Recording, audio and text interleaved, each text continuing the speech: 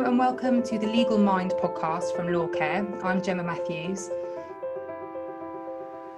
We know that a lot of legal professionals are sleep deprived, partly to do with the long working hours, often because of stress, sometimes because they can't quieten down their minds enough to get to sleep. Today we're going to speak to sleep physiologist Stephanie Romiszewski from the Sleepyhead Clinic in Exeter to get her tips on how to get a good night's sleep. Hi Stephanie, thank you for joining us. Hi, thank you for having me. Let's get straight away stuck in. Tell us more about what you do at the clinic and the types of people that you see. So I often see insomnia patients, and that can be anyone who has a problem getting to sleep, or somebody who doesn't have a problem getting to sleep. They have a problem maintaining it. So they wake up in the night and they can't go back to sleep, or they just feel like they've had a really bad quality night's sleep. And that can really impact on their days. And usually these are people that have had it for a few months or more, and often many years, if not an entire lifetime. These can be any different types of people. So I see all sorts of people. So you're looking at, say, a mum of 3 versus a retired security guard, to a trader, to a surgeon. Literally, sleep problems do not discriminate, and the way they make us feel is not great at all. And I'm not talking about the physiological effects, which I know we see a lot in the media and the news, but I mean the way that it affects us emotionally. So often it can make us feel really lonely and inadequate, and it makes us feel like we are separated from the rest of society, because whilst you're up, the rest of the world feels like it's sleeping. So I deal with mainly that kind of problem, and I use cognitive behavioural therapy for insomnia, or CBTI. It's very different to CBT for depression or anxiety, which I know a lot of people get mixed up with. So yeah, that's pretty much what I spend most of my days doing at the moment. Okay, and do you tend to see a lot of people from particular professions? Are some more affected than others? Well, we do. We see a lot of lawyers and accountants. I see a lot of traders, teachers. To be honest, it depends on the time of year, you know. It depends who you see. But yes, I definitely get people who are in quite stressful jobs, quite long hour type of jobs, people who are really quite diligent and have really good routines, actually, and they're doing all the right things. So these are very educated people who have tried, and they've looked online, they've been to their doctors, and they can't find the solution. And that's not their fault. All it is our clinical profession in this country, our medical profession, they don't get the education in sleep that they need. And we know that because I've just done a piece of research with Exeter University, which had a look at all the undergraduate medical degrees in the country and tried to figure out how much sleep education do we actually give our medical professions. And the median was about an hour and a half, which is awful. Really? For something we do for a third of our night's sleep. So therefore, is it any wonder that a third of our society is constantly suffering from sleep problems? We're just not well educated on the science of sleep. And of course, if you're not well educated on the science of sleep, you end up listening to old wives' tales, what your parents told you when you were young about what to do if you don't sleep well. And of course, unfortunately, what we know as behaviorists or physiologists is that those things often make things worse, not better. And so, yeah, it's quite common to have these problems these days. What are some of those common myths we have about sleep or getting to sleep? So one of the big ones at the moment is trying to figure out how many hours of sleep you need. Now, there isn't a specific 8-hour rule. There really isn't. Everybody is different. Short sleepers exist and long sleepers exist. And it's difficult because when they do the research, it's difficult to tell, you know, when you're looking at a short sleeper, so someone who's sleeping less than 6 hours, are they actively restricting themselves from sleep? Do they have that attitude, I'll sleep when I'm dead, like in the 80s type of thing? Or is that person actually, they just naturally get 6 hours sleep or less? And depending on who you're looking at, depends on how that's going to affect their physiology. Actually, it's not, you can't speak to the whole population and say everybody must get 8 hours, not least because it's completely impossible to just impose 8 hours on yourself. Any person who's ever suffered from sleep problems will understand you cannot control sleep. You cannot dictate it. Your body will do it when it needs it. And it's quite a healthy process. It knows what it's doing. It's our own anxieties and stresses around sleep that cause us to alter sleep so much and think we're doing the right thing when maybe we're not.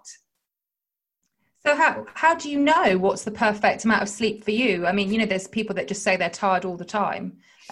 So how do you know what's your optimum sleep? So very good question. When we're looking at trying to treat a patient, what we do is we actively restrict them to how many hours of sleep we think they're getting a night. So if you look over a week's and you try to figure out, we do this through sleep diaries, we figure out how much time on average, and it's an approximation, but it tends to be quite a good one, of how much sleep they're actually getting. And if you look at how much time they're spending in bed, it's actually usually a little bit different. So your time in bed is usually a little bit longer than your time sleeping. So the best thing you could do is actually alter your time in bed. So when you actually take yourself to bed and when you actually go away from the bedroom, which might not all be sleep, and you reduce that to the actual amount of time you spend sleeping. So for example, you spend 8 hours in bed, but you actually only spend 7 hours sleeping. So therefore I would restrict that person to 7 hours. Now I would make sure then for a week that they only slept those 7 hours. And what you'd notice is straight away, the quality of your sleep will shoot up if you're not compensating for sleep at any other point during your day. So you might find you get quite sleepy on this protocol, and we ask that you don't fall asleep at any other time. Now what happens after a week is you'll notice you really are sleeping consistently for 7 hours every night, which is great, but you might need more. And so what we would do is slowly but surely we'd add 15 minutes on a weekly basis until we couldn't add 15 minutes anymore. So we're adding 15 minutes and you can't actually sleep it anymore. And therefore we know in sort of a lab environment or when you're under our care, that's how we can find out what the ultimate sleep is for you at that time. So that's the very scientific way of doing it. But a different way of doing it is literally just wake up at the same time every single day. Stop compensating at the weekends for not sleeping enough. And what you'll notice is your body will naturally start to take you to bed when it needs to. For the first few nights, it might not be till very, very late, but you will notice if you're not compensating at any other time, for example, napping, going to bed early, you will notice that your body will start to give you what it needs. I find so often people trying to dictate their bedtime. And as I said, you cannot dictate when you're sleeping, not least because there are so many variables in life that you cannot control, but you can control when you wake up in the morning and you can control when you don't sleep. And therefore by doing that, eventually you're kind of teaching your brain, oh, she wants to be up at this time every single day. She wants to be alert and doing her work at this time every day. Our behaviors dictate so much about our sleep. And that's how you'd eventually find out how much sleep on average right now that you need. But even when you do that, it's going to change. So there's no real point in focusing every single night on getting exactly the same amount of sleep. I don't get the same amount of sleep each night. I don't sleep 100% well every single night. I probably sleep 2/3, if not slightly more well. And then there'll be slightly less than a third of the time where I might not sleep as well, because there are so many variables in my life that I can't control. The difference between me and potentially a poor sleeper is just that I don't worry about that. I don't alter any of my behavior to try and fix a problem that's not there. And I let my sleep get on with it. Sometimes maybe I'm a little bit sleepier in the morning than usual, but most of the time I'm refreshed. So it's really taking that whole duration thing away. Focus on the quality, focus on what you can get and not what you can't get. Okay, that's music to a lot of people's ears.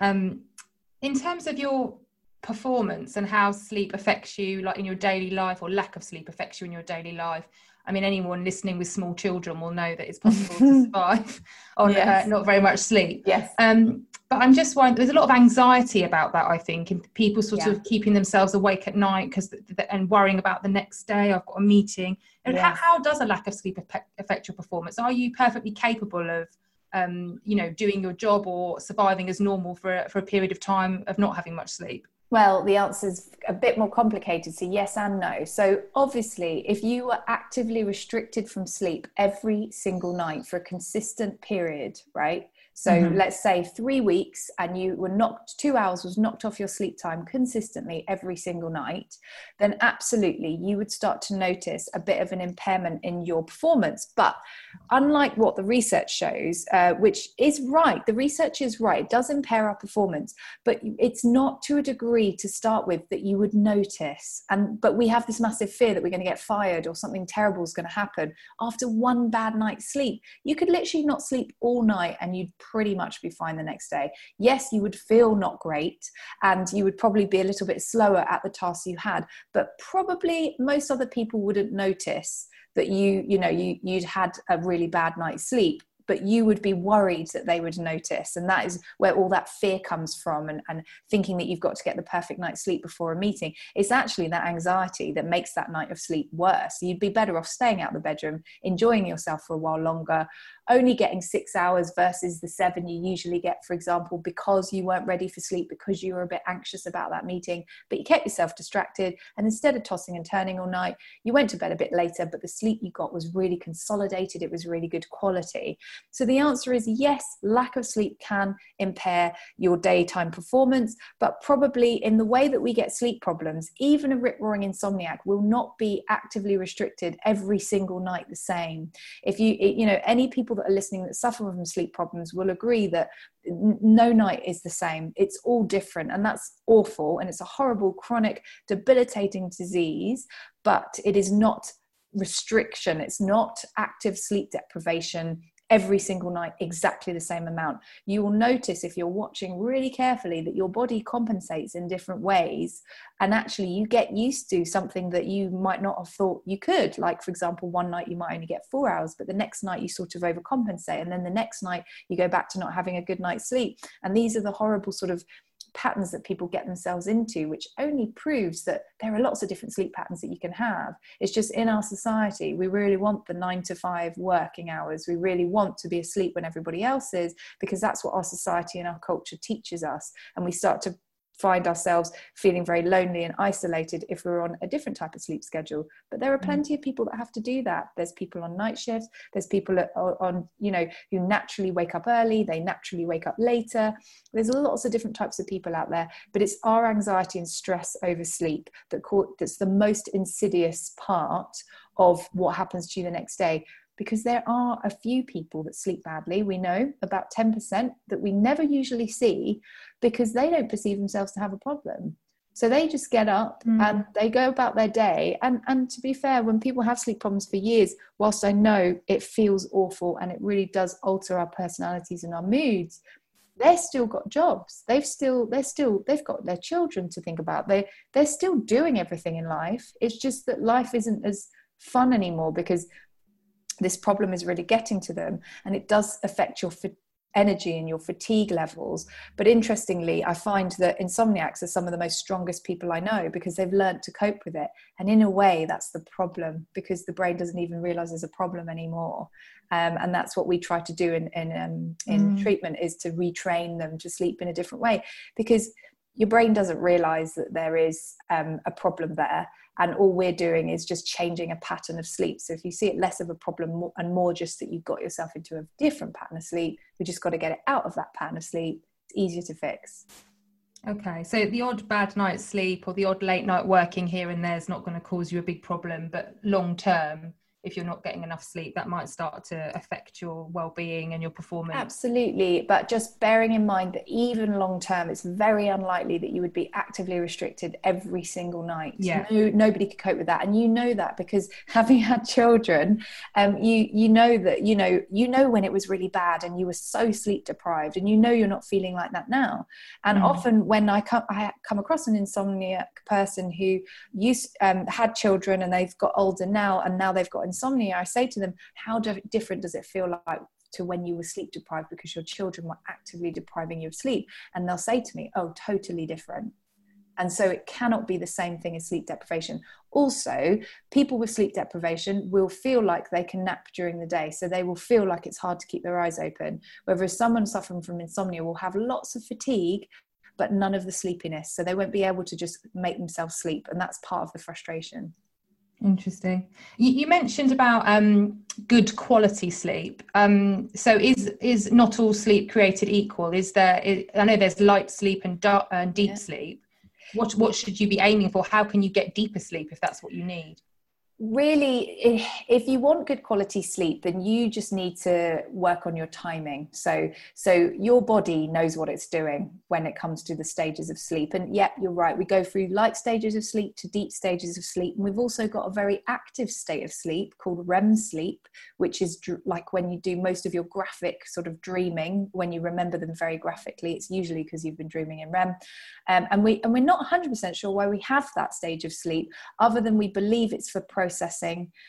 We believe it's for consolidating memories and things like that. But they're all very different types of sleep, and we need all of them in not in equal measures, but we definitely need all of those different types of sleep. If you are suffering from stress or anxiety, or your environment keeps waking you up, for example, you live in a noisy area, you're not used to it, and cars keep driving past, and you keep sort of having these little sort of broken sleep, obviously you're not going to be going into the stages for the same amount of time as you would if your sleep was unbroken. So the best thing you can do for that, interestingly, is to wake up again at the same time every single day. Don't compensate for lack of sleep any other time, and try to go to bed. Give yourself permission to go to bed when you're sleepy tired. And that might seem like a really small window to start with, but you will notice by restricting yourself, you actually weirdly incur a little bit of proper sleep deprivation, which will then make you sleepier the next night, and you'll notice you'll get back into your normal routine. Obviously, making sure you maintain a sense of relaxation and not being too anxious before you go to bed is really important. But the problem is that people feel that relaxation and anxiety reduction alone can get rid of a sleep problem. And unfortunately, that is not the case. And that's what most people, most insomniacs have already tried. They've gone to all sorts of lengths and spent all sorts of money on just relaxation during the day. But sleep problems tend to be habitual, which means they're just a pattern. So it doesn't matter how great you feel. If you've already got yourself into that pattern, then you're going to have to do something with your sleep schedule to get yourself out of it. But saying that, relaxation and anxiety reduction, incredibly important, especially when it comes to stress. So finding ways to wind down before you go to bed so that you're not just going from work to bed is incredibly important. And a lot of people don't realize that. When you look at your phone just before you go to bed, you're telling your brain that you want to wake up. It doesn't matter what you're looking at. Your brain's like, oh, she uses that phone at work, so she obviously wants to go into work mode. So it starts releasing chemicals for you so that you're more awake. And then you're wondering why you're wide awake in the middle of the night just because you looked at your phone for 3 seconds. But your brain is that sort of reactive and very, very smart. So it's trying to keep up with you all the time. So absolutely, all the different stages of sleep are really important. When you have a lack of sleep, interestingly, the way sleep debt works is that your brain will literally compensate by giving you an increased amount of, for example, deep sleep if it needs to. So all you can do with your sleep is try and maintain really healthy schedules and get plenty of bright light in the morning. That's another really good way of regulating your sleep routine. That's the most influential external factor on your sleep that is available to you, and it happens to be free. So especially in the winter months, you need to be exposing yourself to lots of bright light in the morning. Why we wake up and we fumble around the house in the dark, I will never know. You need to get all those lights on. And weirdly, that regulates the timing of your sleep much more than anything that you do before you go to bed. But it's really important just to have those timings instilled. So bright light in the morning, waking up at the same time every day, not forcing sleep when your body clearly doesn't want it. But if you're sticking to those kind of timings and you're sticking to the same opportunity of sleep each day, you will get the quality you need eventually. But what most people do when they think they need more quality or more duration, they increase the amount of time they need to spend in bed. They increase their opportunity to sleep by napping or lying in, or basically just taking advantage of any tiny bit of sleepiness they have, because it's like society has taught us that sleepiness is bad. Sleepiness is a great thing. You need sleepiness. If we didn't have sleepiness, that lovely strong drive to sleep, you wouldn't be able to get yourself through the night. And that's what we see. Even if people find it easy to fall asleep, they wake up in the middle of the night and they cannot get themselves through the night. And it's usually because they don't have a strong enough sleep drive. They've started associating the bedroom with lots of waking activities instead of nighttime activities. And the stress and anxiety is starting to get to them. So re-educating people on sleep alone and getting them just to change a few really, really key routine behaviors that is the key to good sleep. It is not about giving up caffeine and all the things you love and having hot warm baths before you go to bed. They will not help a habitual sleep problem, although yes, of course, every single sleep hygiene tip has a bit of evidence behind it. But when you've got a habitual problem, you've got to deal with it and tackle it as if it is sort of an addiction or a habit that you've got to break. So how long do you need to wind down in the evening? Is there a sort of set period of time? Does it depend on the person? You mentioned not going straight from work to bed. Yeah, which I imagine quite a lot of people do. But yeah, absolutely. So everyone is very different. And what I would say here is not to put too much emphasis on winding down, because really what we should do is a step further back from that. We should be trying to maintain a sense of balance all the way through the day. So the best time to use relaxation stuff, mindfulness stuff, everything that makes you bring you back to your present moment, to be relaxing, to maybe sort of stare off into the distance and sort of daydream for a little bit, all of that good stuff, which is really good for you and your cognitive performance. You should be trying to do that during the day. Every time you get out of a meeting, what do you do to bring yourself back to balance? Or do you just go straight on the computer and start typing up whatever it is that you've done? We never give ourselves enough time in the present just to settle. If we did that a bit more, then we wouldn't build up so much stress before we went to bed. Similarly, if you found efficient ways to deal with your stress before you went to bed, so one way would be to maybe reflecting on your day in a nice realistic fashion. So one thing you could do is look at the good things about the day and look at the bad things about the day, and try to write down as many good things as bad things. So you might have felt like you had a really bad day, but you must also look and see, okay, I've written 10 bad things, and so I need to write another 10 good things that happened to me that day. And suddenly you're looking at your day in a bit more of a realistic fashion. And then you might even do a little to-do list, and think about what you've got to do for the following day. But instead of writing a really long to-do list, 100 things long that you're never going to get done, you could write down, okay, because of work, all I've got is 30 minutes where I could realistically do anything outside my usual schedule. So what can I do in that 30 minutes? I could post that birthday card that I've been meaning to post. I could wash the bathroom, whatever it is that you don't usually have time to do. And then make sure you follow through with your intentions and you do it. So what I'm basically saying is, before you go to bed, if you can try to unscramble your thoughts on paper, especially, don't type it, write it down, realistically reflect on your day. Put a bit of a to-do list on paper, and it's quite amazing how much you can get out of your head, or at least to process before you go to bed. If you don't do any processing before you go to bed, and that can be in any way, you could rant to somebody else about your day if it was really stressful, writing it down, all those kind of things, really helpful. But if you don't do that, your body's got to do it somewhere else. So therefore, is it any wonder that we have strange dreams or weird things happen to us in the middle of the night when we're not spending enough time processing our days? So it's not the amount of time that you spend winding down. It's more how efficiently you're doing it, how much time you bring yourself back to balance in the day. Therefore, you don't need to have hours and these strange routines before you go to bed just to be able to get to sleep. It's just about how you do it. If you're tired, say, I don't know, about 10:30, and then you end up staying up to finish some bits for work or whatever it is, and then by the time you get to bed, you're not sleepy anymore. Yeah. So often we associate things with the bedroom after a while that aren't sleep. For example, being stressed or being anxious and being awake. And so often you can feel sleepy enough to take yourself off to bed, but not sleepy enough to get yourself off to sleep. It might feel it to you, but suddenly you're wide awake. Also, timing of winding down.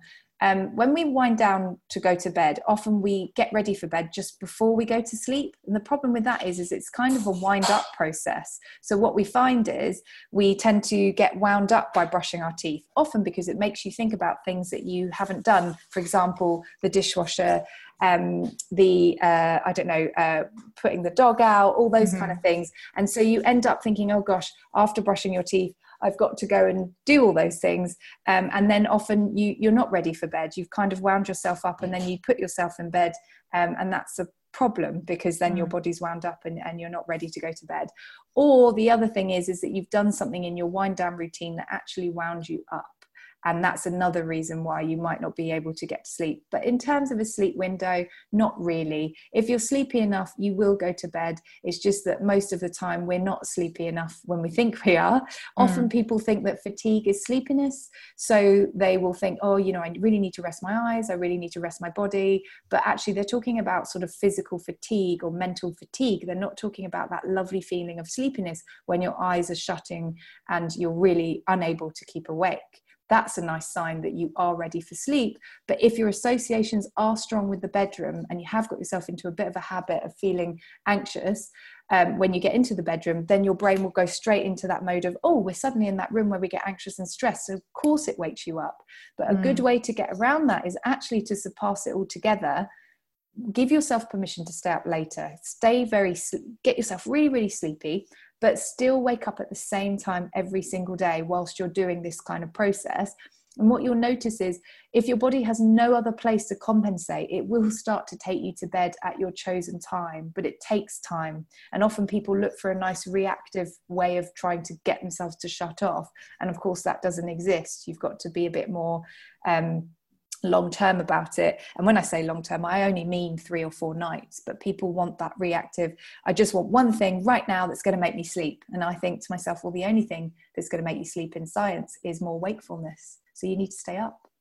Okay, that's really interesting. Some really great tips there, Stephanie. So what I've taken from it is get up at the same time every day, go to bed when you're sleepy. And if you can't get to sleep, or if you wake up in the night, just get up and do something and try again a bit later. Is there anything else that you'd recommend? So it's the bright light thing. So getting plenty of bright light movement in the morning. If you want to be that morning person, if you want to wake up and feel refreshed, then you have got to stop telling your brain different things. It is so smart. So if at the weekends you keep overcompensating by lying in for a fair few hours after you usually wake up, that's a good sure sign that your body's never going to let you feel refreshed at a certain time in the day. But if you're fairly consistent, why not be? Because you can then get good sleep every night and you're going to start to feel refreshed in the mornings. Often people think feeling refreshed in the mornings is specifically due to the length and the quality of your sleep.